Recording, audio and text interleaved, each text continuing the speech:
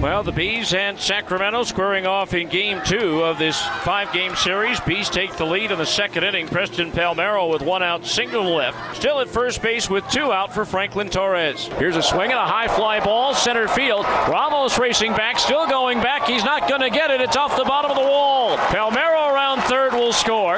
Into second base, Franklin Torres with an RBI double, and the Bees take a 1-0 lead. Then they would expand on the lead in the third inning with 2 on and 2 out. Brendan Davis hit a high fly into the twilight. Right fielder Jalen Davis never found it, and it dropped in between him and the second baseman Estrada for a 2-run double, and the Bees had a 3-0 lead. Sacramento would get 2 of those back in the fourth. Jalen Davis with a single to right. Elliot Ramos then tripled him home to make it a 3-1 ball game. Ramos scoring on a John Nagowski ground out to make it a 3-2 ball game. It's day 3-2 until the 6th. With 1 out, Brendan Davis tripled to center field. With 2 outs, he came home courtesy of Jake Gatewood. The pitch to Gatewood.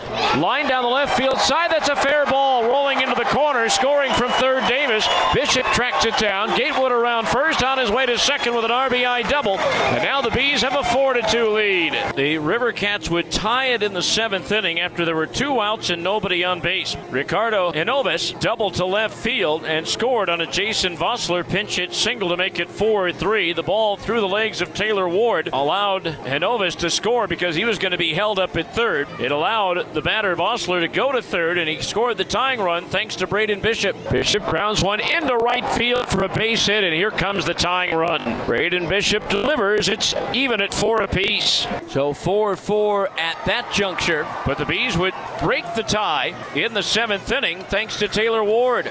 Taylor swings and launches one to left center field. Ramos going back, still going back at the wall. It's gone!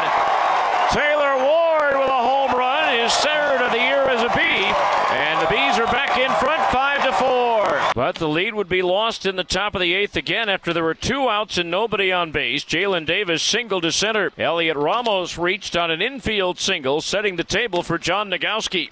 Launched to left field, forget about it. A 3-run homer, and Sacramento leads it 7-5. Again, he should have been called out on a 0-2 pitch that looked good. It was a good breaking ball that not only fooled Nagowski, but it also fooled home plate umpire Brian Walsh. And so that put Sacramento in front. They added frosting to the cake with an RBI single by Mauricio Dubon in the 9th. And the ball game ends with an 8-5 Sacramento victory.